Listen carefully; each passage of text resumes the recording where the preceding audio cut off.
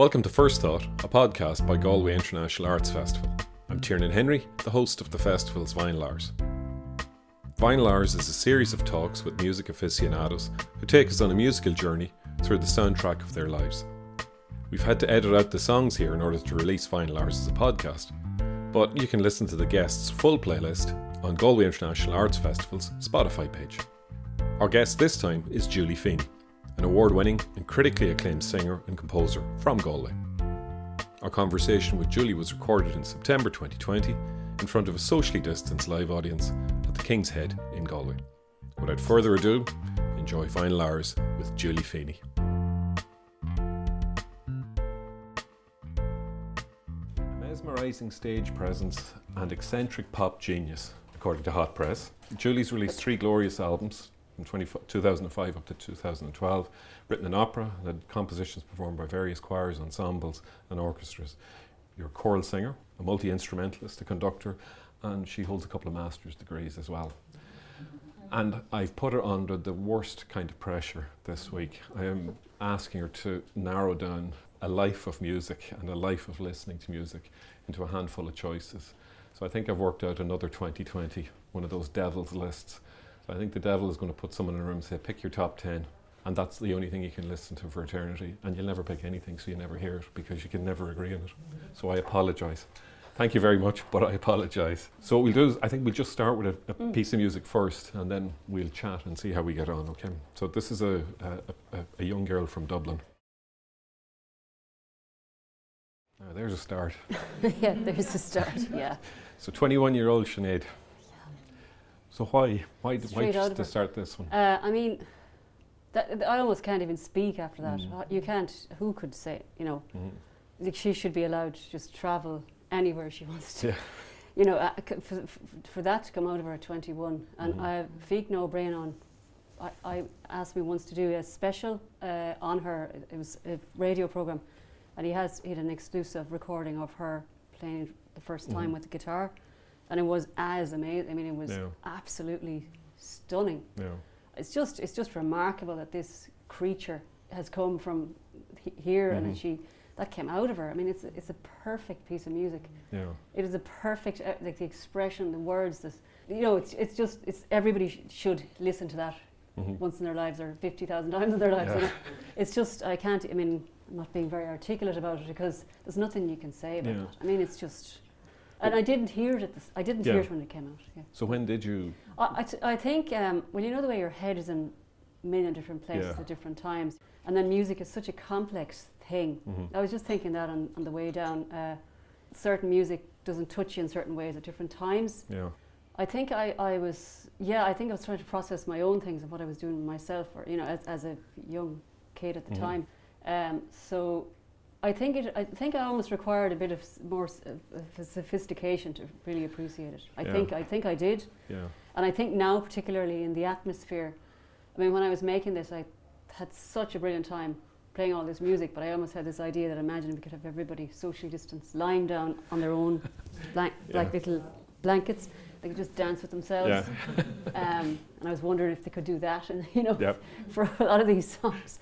And I found so when I was listening, particularly in this time, there's just something about that that's just, like I think at the moment particularly as well, there's a thing here in people. People need, everyone needs a hug, desperately needs a hug, and everybody needs a big cry.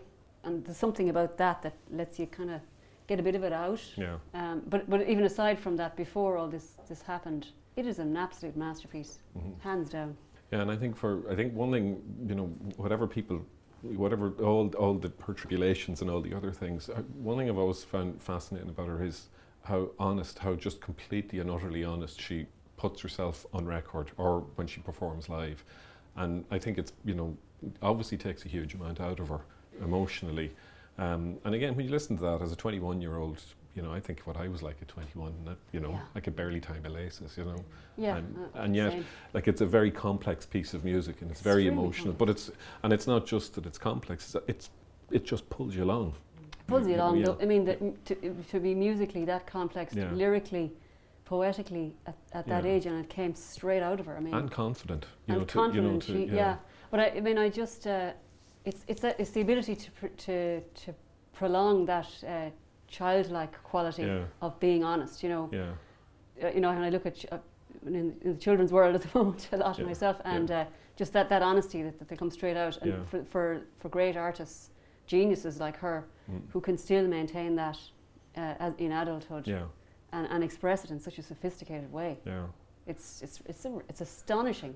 It's an astonishing piece of music. Yeah, and it's a great way to start. Now, there's a long list, so we can be here all night.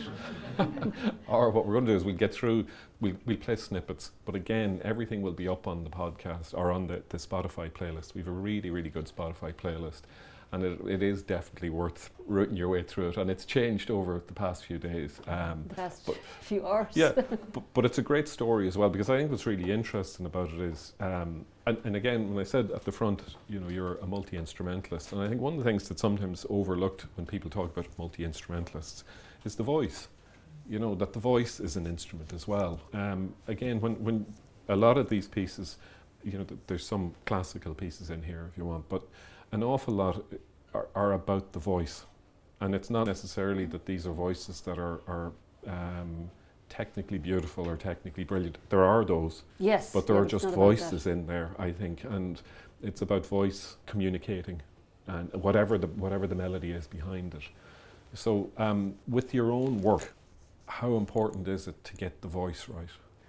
Well, not alone the voice. I began to realise as I went along that the words are also a voice, and so I kind of began to separate those two out. I think I probably took a bit longer to get stuff out because I was a bit overwhelmed with so much going on, and I couldn't quite separate it all out. But it's crucial that, the voice has to be. I think it's just about expression. It's expressing an emotion in a relatable way, in a really succinct way, an economical way, without, you know, not without, you can embellish, but the core has to be really strong. So you're trying to, I think as an artist, you're trying to wait for it to filter down. I'm always filtering down. That's even what I'm doing now with writing. So the voice, it's not, for me, it isn't about a stunning singer, stunning voice. In fact, I sometimes find a really good voice kind of a little bit jarring because it takes away from the expression for me. It's more about acrobatics or whatever. But I think I almost prefer it's the whole expression. You know, I want to be hit with something directly. Okay. You know. Right. Well, will we try the next track? We play a little bit of the next track. Yes, Tori. I can't remember. Tori, okay. Yeah. So this is a Tori Amos track. It's from the end of the 90s. The end of the 90s. It's a great crying track. Yeah. Just being honest about the crying, you know what I mean? So, Tori Amos. So I was into Tori Amos very early on, and I mean she's another genius. I don't want to overuse the word genius. I was thinking about it recently when it was a genius, but without a shadow of a doubt, the output of work she has. I mean, I don't know if you've ever seen her live. She, you know, two keyboards going, both equally virtuosically, and singing brilliant lyrics. She's incredibly interesting. But that's just a beautiful song. And Tiernan told me this wasn't a nerdy kind of a thing, and I've done a lot of things where you might talk about your music, and you do need I would be a bit more worried or that I need to give a whole comprehensive history behind everything in the other things, but this is, I think, as much about what I just love and things that I absolutely would go to, and I don't have to prove anything about the sophistication of it. I just, you know, put together things that are just really loved. Thank you for giving me that opportunity to kind of refresh stuff in my mind. Yeah. So and I mean, I think as well, I think she's very like Sinead as well, in that it's almost an angry honesty that, you know, that just goes right through her work. You know, it's like she has this laser-like vision almost of she is going to communicate directly to you. And like, again, when you see her on TV, or if you see her live or on YouTube, she's an extremely intense performer on stage as well. Incredibly intense, yeah. I mean, rage is the thing, it's not obligatory. Yeah. Do you know, I don't think people need to, you know, you don't have to be full of rage all the time, but undoubtedly we all are in rage all the time, you know, and I think it's great to have something to listen to, you know, but it doesn't mean that everyone has to express that, or, you know, it's interesting. I don't know, is that what I like about Tori Amos? I think, say, with Sinead O'Connor, it's all enveloping. It just takes me in. I can't even articulate words. With Tori Amos, there's the intricacy and the interesting rhythms going against one another, the layering of what she does and the lyrics. It's a whole different type of artist. So she's incredibly interesting. There's so many brilliant albums. So many. She's loads of them. And I had the same mastering engineer as her as well. Which was really chuffed about. Okay, right. Yeah. And your next choice is someone I'd never heard of, John McGlynn. John McGlynn is an Irish songwriter, singer-songwriter, incredibly talented. His brother has made a Nuna. A beautiful choir. So they're brilliantly musical family. So this I think is a perfect song. It's been around for a while, but it's just a perfect song. And if we're doing this playlist, I'm sure for all of you putting a playlist together, it's going to be different at different times. This for me right now, I can't relate to the cynicism that is brilliant in a lot of John's writing, but the song itself is just a perfectly written song. So John McGlynn, his voice, it sounds almost just like a standard folk song, an Irish folk song. It's a guy playing a guitar. But his delivery of it is very, very different. It's almost like you're saying. I think now that you said it, that the connection with Anuna, it makes perfect sense because his voice is very. You could almost strip the instrument away, the guitar away, and it would still work perfectly. It would still work perfectly. Yeah. It's a particular type of singing. I mean, I think you say so. John isn't Anuna, but the whole thing about choral music is interesting because it's so big in Ireland. But then using Hiberno English and using Irish accents in choral singing is something that I think is good, and I like to hear it. I was a professional choral singer for a long number of years, but I think that the group Anuna is very interesting from that point of view because it's an Irish sound. But John is it's just the sensitivity and the musicality. There's later on in that there's a beautiful little, very subtle string arrangement, and just as an example of a really beautiful song. It goes around. It's an ear. What do you call it? An earwig or no? Earworm. Earworm. Not an earwig. But and again, as I say, I'd never heard of him before, but it is a gorgeous piece of work. Gorgeous, and again, all of these so far, it's definitely about the voice, and definitely this one is the voice again, another Irish singer.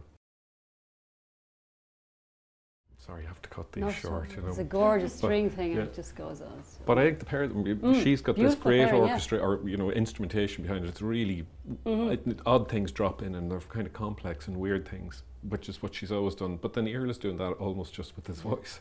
Oh yeah, I mean Iarla just I think, and I've hung out with Iarla, met him, and stuff, but I still can't look at him as the same person because I think that voice, it comes from the earth, it comes from the past, it comes from it just comes from years past. Like he's I mean, it's one of that kind of Greek thing of creativity coming through him.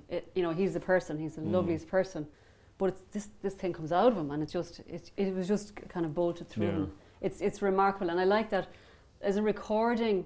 I'm not too fond of the sort of almost the sonic veil that's in front of his voice, but I actually like it because the fact that I see that he's speaking from other ages to us. Then I'm kind of like, okay, that's what it is. He's speaking from behind this veil, and the fact that he's 12 in that recording, right?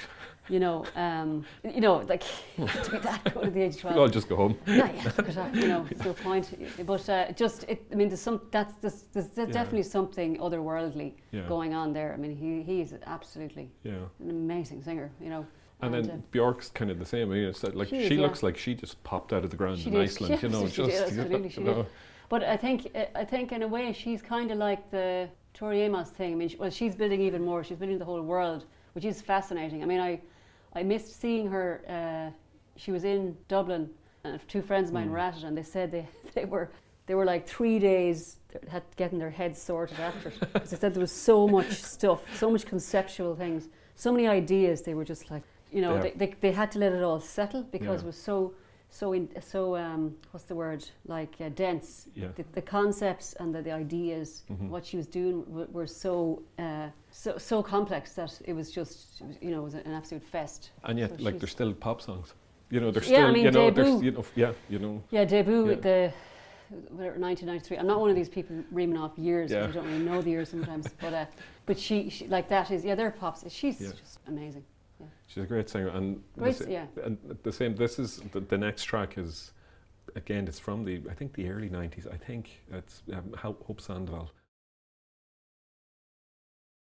So they're a California band, and they came out of this. I didn't realize from the Paisley Underground. So they were kind of a psychedelic band, for early '90s, late '80s, and then they changed completely to this sound. And I always think this sounds like it was recorded in a hangar or something, and that they're all at least 40 yards apart from each other, because it sounds vast, and yet it's really simple. Sound. You know, there's a repeating motif on the piano, and the guitar is just simply strumming the chords, you know. Yeah. And then she sails over the top of it. You know. Oh, it's glorious. Yeah. She that she's one that's that very much takes me back to a time. You know, it takes me back to that time as opposed to the other artists that would have gone back to loads of times all over the different stages. But where did you hear it? Like was it in the early 90s? In the early 90s, yeah. In the early 90s, where was it? It would have been middle 90s. I heard it in Dublin. Yeah. And there was a whole I know what it was. So there's a whole massive attack and the Portishead and all that kind of time. There was a lot of things that sounded kind of like that. So that's sort of the representation in my kind of playlist just for now, you know. For all of those, but there was. Do you remember all that excitement about all that music? It was really just kind of electric. Yeah, because every week there seemed to be another album of just going to I remember going to the SFX to see. Well, I think it was Portishead. They had only 13 songs on and the they showed the film before it. Yes, they did, and then they stopped. The show was really short, and people had come, and they were really annoyed, you know, because I think they had only one album. It was the first album, It was it. They just going, come on, you know.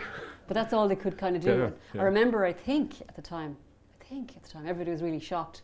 I think because she was 29 or something, and she was ancient.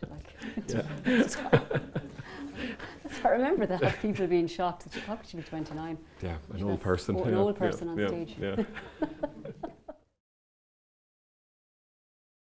Beethoven, which we were just listening to, and Stravinsky, The Rite of Spring. And it's so funny, Beethoven sounds like the same time as Stravinsky. You know, he was so forward in his time, and then Stravinsky, obviously, it's just, you know, you said it sounds like you know, I mean, obviously film music then came from loads of that, and there were, you know, riots at the first performance of The Rite of Spring in Paris. You know, they were throwing. Yeah. I think they actually got physically violent because it was an abomination. You know, they thought it was horrible, but it was a huge turning point in. Yeah. I'm not a historian, but aside from all of that, it's just an amazing. He's a fantastic composer. I just absolutely love that chunk things like 11 beats. Yeah. If you look up on YouTube, you can find the different orchestras playing those 11 beats at different speeds. Somebody has done a mix up together, and they've put like all the different orchestras right, like 1929, 43, all the way up to the New York Philharmonic, you know. And it's really just to hear all the different orchestras playing 11 beats. 11. I won't do it. You can count 11. But so it's. But aside from that, it's not just the gimmick of the 11. He's just a beautiful composer. Yeah, because when I was listening to it the other day, I was thinking about it. It reminds me a little bit, that start. The beats remind me a little bit of Vivaldi, the Winter. Oh yeah. But you know, it's that sort of. It starts with the beats, but he goes to this, you know, lovely, gorgeous thing where Stravinsky says, "Right, I've woken you up. Now I'm going to take you somewhere else altogether." You know, you know. And it's not. It's like not. It's a second bit in the whole piece, but it's one of the most radical things that ever composed, much more than rock music and that. Yeah. And it was 1913, so. Beethoven. Then I mean, it's very hard to kind of do either of those justice in a small snippet, but Beethoven reaches the level of passion, you know. That's the late that's a Grosse Fugue. And in his symphonies, I think he's just so far ahead of his time that now his music now still, to me, I can absolutely relate to it in the same way that I can relate to Sinead O'Connor. You know, on the right day, the right piece. You know, it's some of the symphonies. It's absolutely love Beethoven. And then the piece we started with Lauridsen, which is a new, it's a modern piece. It's a modern piece, not new, but modern. You know. It's funny. I'm very much, we all have our ways of rationalising everything at the moment, you know, but I was just sitting there and I put on Lyric and that came out and I was just, oh my goodness. And I texted a few the ex-singers that were singing with me in the National Chamber Choir, which is now Chamber Choir Ireland. And I said, did we ever sing that? It's just stunning. But it's an American composer. He was born the same year as my mother, which also I was kind of like, oh God, there's something in this. But I mean, I want that piece at my funeral. Right now I don't know if I'll be able to pay for the choir, but but it does sound like a choral. It sounds like a 12th century choral piece almost. But yes, it's so rooted in now. It's so rooted in now. I mean, it straddles harmonically. There are a lot of references, and a lot of the language is that. But it is absolutely modern. I think it was written in maybe 1972 or something like that. But he's a celebrated choral composer.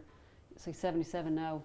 And it's just I don't know what it is, what it did to me. I've sung so many. I was full time for 5 years from Monday to Friday from 10:30 to 4:30.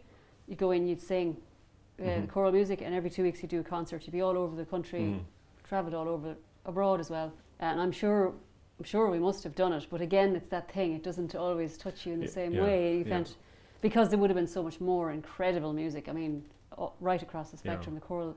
I was privileged to do that as my job for the time I was in it. It was just, a Tuesday morning, you're sitting there going, oh my God, this is amazing. This is my job, But so at the time, And when you were doing that, were you still able to listen to the music? Or did you leave it when you left at 5 o'clock or whatever and went home? Did you kind of have to leave it till the next day? No, you were definitely more into it because there was a lot of conversation about music. And when you were on tour, there was a huge amount of, the lads actually were all into cooking as well. They were brilliant at cooking, which I didn't catch on to until this year.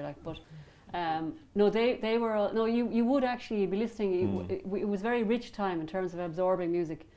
I did, my first album actually came at the end of that. I do go through times when I don't listen to music. So during a lot of the lockdown, I didn't listen because I did an awful lot of writing. But now I am listening again now. It's because I've decided what I'm writing, and so it's not going to affect what I'm writing. Yeah. I know what I'm doing now. So, but at that time, it was very rich. It was great to be able to be exposed, to 17-part quarter tone singing. Yeah, everybody doing a different, quarter tone apart. I mean, my ears were so sharp. Yeah. You could pick out anything, Yeah. Now I was kind of more, I'd be more somebody with my ear would be great, but then you'd have somebody who had a fantastic operatic voice beside me, and sometimes they kind of pair somebody who could read really well or pitch notes, and then somebody beside who had a beautiful voice. Yeah. But, I have a nice enough voice, it's grand, but I mean somebody, I know, but you have a great ear. Yeah. So talking about nice voices, we'll play the next two together. These are two Americans, and I could listen to one of them all day and all night anyway, So Bob and Bruce. Yeah, I mean, yeah. So we move on to the next one. Yeah, that's like Candy's Room. I'd like that since I was really young. I don't know you're singing away there. I know every single word, but I mean, I saw him. I mean, oh God, as a performer, what a generous. He's so generous. He just gives everything, absolutely. Every single ounce of him. Same with Leonard Cohen. It was that generosity that you could feel it all over. Everybody was just kind of very zen because they emanate this beautiful quality about them, and it's really nice too. Like I was saying earlier, that I don't think rage is obligatory. Like being nice and kind. It's kind of nice. Well, like it just makes the experience nicer. I like it anyway. Yeah. But, so and then Bob, of course, we're not going to say he's nice and polite or whatever. No. But he's I've seen him 3 times, and there's all this. Some people say, oh, he's not creative. I don't care. He's I'm going to say genius again. But the words, the lyrics, just sure he's. We can't even reach like the two of them come out of that really instant American tradition, I suppose. Yeah. That kind of the folk thing, but then obviously caught up in the rock and roll for Dylan, and then at the country and rock and roll, and then Springsteen kind of caught up in that, the English invasion, I suppose. Yeah. And yet they keep going. They're still. But I do respect as well, like the craft that's involved. Yeah. These people, the craft, they actually the drive, not the drive, because drive sounds almost, it's like the word ambition. I hate the word kind of ambition when you're talking about somebody in their career, like they're just doing it like anybody else doing their job. But with the craft, I mean, I did see the latest film, you know, the Bruce Springsteen film, and just watch that. I mean, it's fascinating how he works. It's just to even watch the way the professionalism, how he goes from project to project. Yeah, it's to be aspired to. Yeah, and I think like they what's interesting as well is they make, you know, they've written songs that are kind of just, you know, buried deep in us, and but their approach is so different. You know, like Springsteen will sweat over the cymbals. I didn't even realise that until I saw that documentary, and he'll keep going back and going back. And Dylan will record, and if it sounds right, grant, and if it doesn't, he just drops it and he moves on to the next one. And people say, "Oh, that's the best song." He says, "That didn't work." You know, it just didn't work. You know, and you know, yes, I could listen to them all night, but this is about you, so unfortunately. There was going to be a John Prine who I recently discovered. I felt awful that I hadn't spent more time listening to him, you know, when he was alive, you know what I mean. But still, you know, I played it like 5 songs today, John Prine. So he was something else. Oh yeah, something. And else. you'd see him wandering around Galway, you know. I didn't know. I didn't know. It's another thing I didn't realise at all. I missed all that, but you know. Yeah, but I mean, he's. I think, you know, I think what we could do is if we use the original playlist. There's a couple of John Prine things that we could put up, so at least we put those up. Yeah, because the crafting in his song, the craft of the actual song, how the song is made, his melodies, if you know, just looking at them, and then the words are so brilliant. And I think John Prine people always felt, you know, that he was very simple, and in ways, you know, he was simple in some ways. No, but I think there's so much complexity in an art in getting simple right. Yeah. There's a real art to that. Yeah. You know, getting simple, beautiful. Yeah, and leaving the space there, you know. Leaving the space, and that it still draws you in. There's an intrigue, you know. Yeah. So Suzanne Vega. Yeah. And Corner Shop before film. Well, Suzanne Vega. I mean, I devoured the cassette, that album. I just repeat. Cassettes. Yeah, I know. It's like it was read. She's just, you know, for her. I mean, she was probably. I think I tapped into her very early on because the craft with her words, I've got this funny thing about using the word lyrics, because sometimes lyrics seems a bit more flimsy or throwaway. So I haven't decided yet what to call it, but I often say words instead of lyrics for songs. But yeah, I mean, the poetry that she writes, really. And I mean, the other one that I was thinking was The Queen and the Soldier. That song is absolute masterpiece. But she's a fascinating artist, and I mean, it was probably the seeds of my early love for New York as well, or that kind of thing. Yeah, because it is really New York. It's very New York, but it's very particular type of person in New York as well. Yeah. And I was always fascinated with that kind of whole scene. Yeah. And I did meet her twice. Did you? Well, no, like, I mean, don't worry. She I was like. You know, she's not very warm. You know what I mean? She's New York. She's not very warm. You know, so I say I met her. You know, but she wasn't particularly friendly. Yeah, no.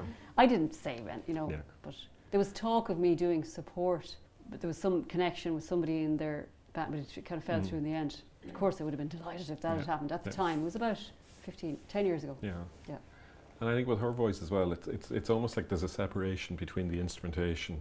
It's like her voice is, as you said, the words that she's using are they're almost like a detachment. She seems quite detached almost, but she's delivering them really, really clearly. Yeah. You know, and yet the music is kind of underpinning it rather than overwhelming it. You know, it's all about those words. Yeah, it is. Yeah. It is very much so. And then she has the musicians she has are brilliant musicians. I mean, she's a great musician herself as well. It's more kind of art or something, even though it sounds poppy. She's making art, and it's that kind of aloof thing about it. But I would listen to her songs on loop, you know. And then when you started listening to her, was there a lot of music about for you, or did you have a kind of limited palette, but that you are not limited palette, but limited availability that you just kept going back and kept going, like the Springsteen thing that you just listened to? Well, thankfully my older brother had excellent taste in music, so thankfully he was into Dylan in a big way, and Leonard Cohen. He kind of exposed me to the best, a lot of the best stuff. So at the time, I mean, at the time, it was that. I mean, I kind of wasn't would I have been listening? I wasn't one of those people listening to radio under the thing. I don't know. That seemed to pass by me. I spent all my time playing the piano. Okay. I was playing, and I was, say when I was in school, I was constantly, like the nun in the school had me teaching people, and and I loved all that. I was like, I'd love to do that. And so I was kind of doing it a lot. I was playing loads of instruments and all that. So I don't know why I wasn't kind of listening to radio. I'd started collecting hot press. No, that was actually way after that. So the music I was listening to, a lot of classical. I mean, I was learning piano and that, but it wasn't a huge variety really, to be honest, when I think about it now. Yeah. And at what point did you start hearing your own stuff, whether playing it or deliberately composing it, or just? I think it was 12. Yeah. Yeah, I think it was 12. Yeah. I think it was the first song was about our pony Prince who died, and I think there's echoes of that in one of the first songs on my album actually. Yeah. But no, I didn't. Then I had all this kind of clutter in my head. There was so many things because I wanted to do psychology and I wanted to do teaching, and I did all the things. But it sort of took me the first while to get all those things. That's hence the masters and all that. Because I kind of ran out and went, okay, I need to do that. Okay, now that album I need to make. Yeah. So I was a bit like that. I was a bit frantic, I think. Yeah. And when you got to the space where you were ready for the first album, if you want, or were ready to do whatever. Did you have it in your head? Did you know all the parts in your head, or like was it formed already, or did it form in the studio? And the problem was for me, I was interested in so many different influences. I couldn't find any. I had no role model. Yeah. Or I had no. I mean, when I was young, when I was a child, I think I used to say I want to be a film composer. Ennio Morricone was another one actually. I forgot to put in there, but. There was no role model, or there was nobody around that I knew that told me I could do what I'm doing at all. So I needed to kind of check it out, and then because I had the ear, I was able to play things or sing in choirs. So I was sort of versatile, but that versatile isn't always very good because I had a kind of calling inside me from my own voice, but I didn't feel that there was anywhere I could put it. Yeah. So then I think I hit my head off a bunk bed. And I sat up when I realised what age I was going to be on my next birthday. And I went, oh, I have to make this album. Yeah. So then it came out, because I was just thinking about it and thinking so much. And then it just came out in 2 weeks. Right. Yeah, the whole first album came out in 2 weeks. And you played everything? I played everything, yeah. It just all kind of came out, yeah. I'll ask you about that again, because I'd love to know how you... Well, no, I just put it down into... You put down on... Keyboard and 8-track and put it all in and then made a CD out of it. Yeah. I had done a master's. One of the masters, luckily, was in music technology, and then I had this CD. And then a friend of mine knew somebody who knew Def Leppard, and Joe Elliott, and he said that I could use his studio for 2 weeks only. Right. So we had to race in, and I just said, we need to make this. Yeah. So Jerry McDonnell, was an engineer, and we made that. Yeah. So that was very quick, and it was pretty much kind of not very many takes. Yeah. I didn't indulge like I did on the second and third, and like I kind of am now. But so yeah, that's how that kind of came out. And I still haven't finished with the kind of styles. Like the one that I'm working on now is kind of going in a direction. Yeah. But it's funny. I mean, you think, like I feel that I haven't even made my first album yet. That kind of way. Because I have about 5 different. Took a little bit of time out for family matters and to care for somebody. But because of that, now they've all built up. So my plan now is to kind of make them while we're all off duty, and then hopefully they'll have them made. Yeah. I'll be able to hopefully release them. Get them out there, Then when the time comes, yeah. Great. So what brought you to these, or where did you hear? Well, I couldn't replicate too much here, but I'm very hugely into traditional music. Yeah. I think it's in my blood. I didn't come out as a sort of traditional player, but on both sides it would have been traditional music played. So when I'm actually composing or writing, I think I actually, it's traditional music that almost leads with the phrasing. Right, okay, yeah. It's funny because I haven't really kind of gone into that. One of my all-time favourite albums is Celtic Mouth Music by Ellipsis Arts, which I've bored you to tears about already. But it's an amazing album. It's a green book, and it's out of whatever print or whatever they call it. And I did look at buying it for this, but it was 55 sterling. So I'd love to do that for you. Yeah. But it's an amazing album, and so lilting and mouth music is another huge interest of mine. Yeah. And there was only one lilting thing on Spotify I could find, but it was only a tiny example, so I kind of took it off again. So La Botte and Soriant, you know the time when you're going to loads of things and all of that, they were kind of on the radar. They were over here quite a bit, and they'd kind of a bit of a connection with the Irish musicians and that, you know, and they're a mind-blowing live. They're absolutely amazing, and they've left that beautiful French-Canadian thing, you know, the dancing. Yeah. It's all part of the thing, like the Natalie McMaster thing with playing fiddle and the dancing, but it's the music, and it's kind of not really jazz, but it's, you know, the sort of that almost feel about it. Yeah. It's a beautiful music. Yeah. Really beautiful. I love it. And I suppose again what I find interesting with them as well is that just how good they are at their instruments. Oh yeah. But casually good. Yeah. You know, this isn't showing off, but you think, how is he playing that fast? Or how is he, almost, you know? Yes, and yet the voices are all just going along. Yeah, they seem to have a versatility across dexterity and also kind of singing and ensemble and that. Yeah, they're remarkable. I was thinking of that Ivo Papazov, the Bulgarian thing that also came into this sphere as well, but I didn't bother going there. But that's for another one. Another one, yeah. But yeah, no, I love La Botte and Soriant. So we've two pieces left, and I suppose they're moving back maybe into, you know, one's a kind of classical piece as well, and then one is more a choral piece. And I suppose what's again, like we've gotten through a chunk of songs, like we've played 15 tracks so far. Yeah, I know, I was only meant to do 8. you know, Galway Arts Festival, you know, Galway rules, you know. And again, I think what's really interesting is the range of the voices.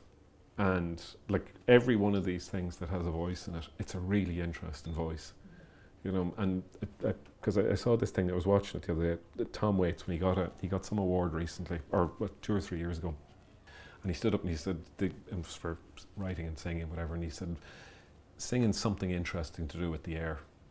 And I thought that's really interesting. That's, you know, and that's what this is all about. It's about moving the air around. And putting sound, whether it's from an instrument or from ear, into the air, because it's something interesting to do with the air, you know. That's really good. You know, and again, even with the old, not the old stuff, but like even old acoustic instruments, I think they kind of have that resonance, that call through.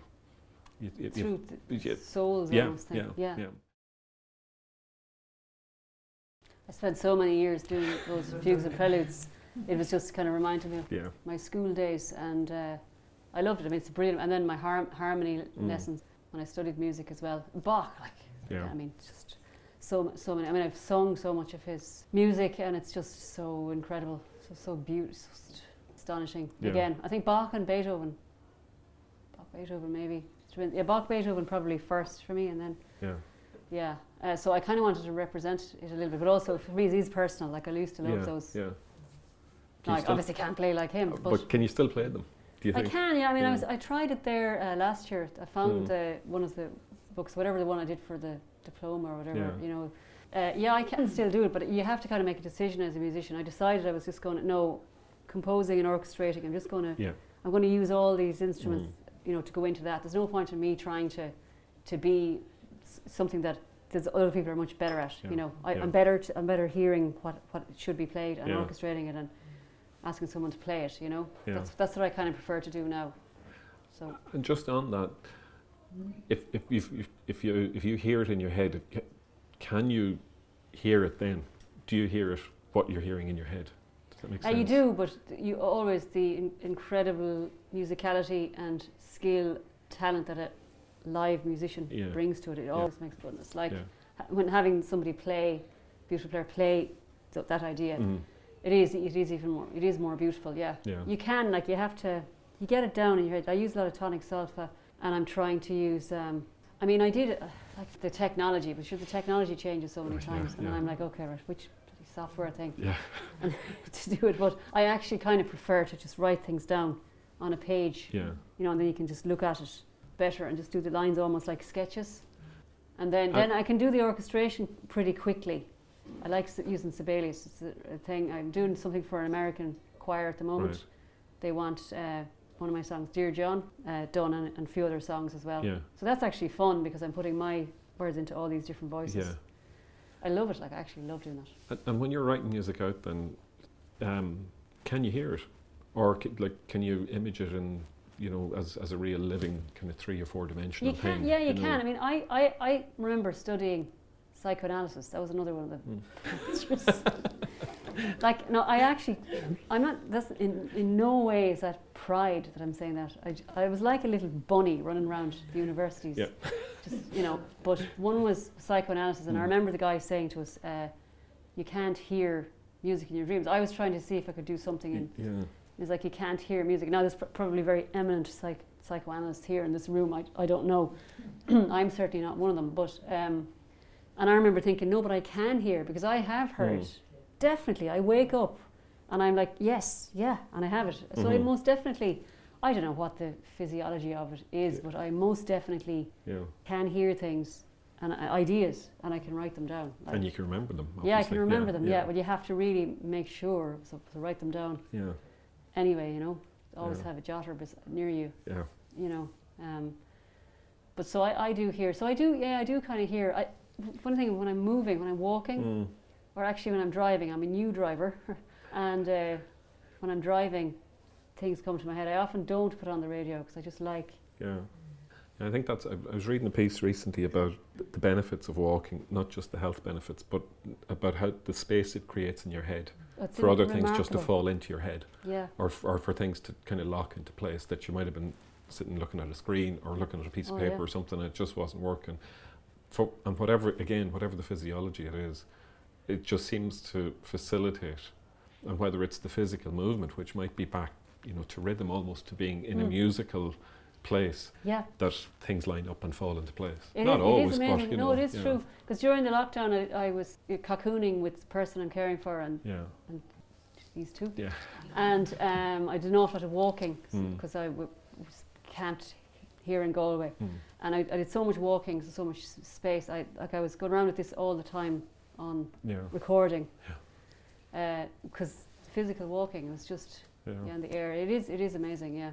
So it's a distraction or something that allows, maybe just loosens things up to you know, distract your own body, you know. I'm sure there's a doctor in the room who could tell us as well, but I don't know. Yeah, it's good. Do you want to say anything about this before we just, or will we just let it play? So this is overtone singing. Do you know? I wish I could. See, because I'm living with a vulnerable person, I'm just being really careful with my mouth. We'll just let it play, you know, if you move your mouth, mask. Oh my God, I get into trouble for doing this. But you know, you move your mouth and the overtones come out, and the more you practice it, you can act, and then you do it in a choir, basically, and then do it in a beautiful cathedral space. Yeah. You get this really chilling, incredible sound. And this guy, David Hykes, very, very famous. David Hykes on harmonic choir. Now it's full on, you know, but you know what it is. Grand. So, Julie, listen, this has been brilliant. Thank you so much for doing this. It's been a blast and a lot of fun. So please, everyone, Julie Feeney. Thank you. Thank you for listening to Final Hours with Julie Feeney on Galway International Arts Festival's First Thought podcast. For more from the festival, see giaf.ie, and see you next time.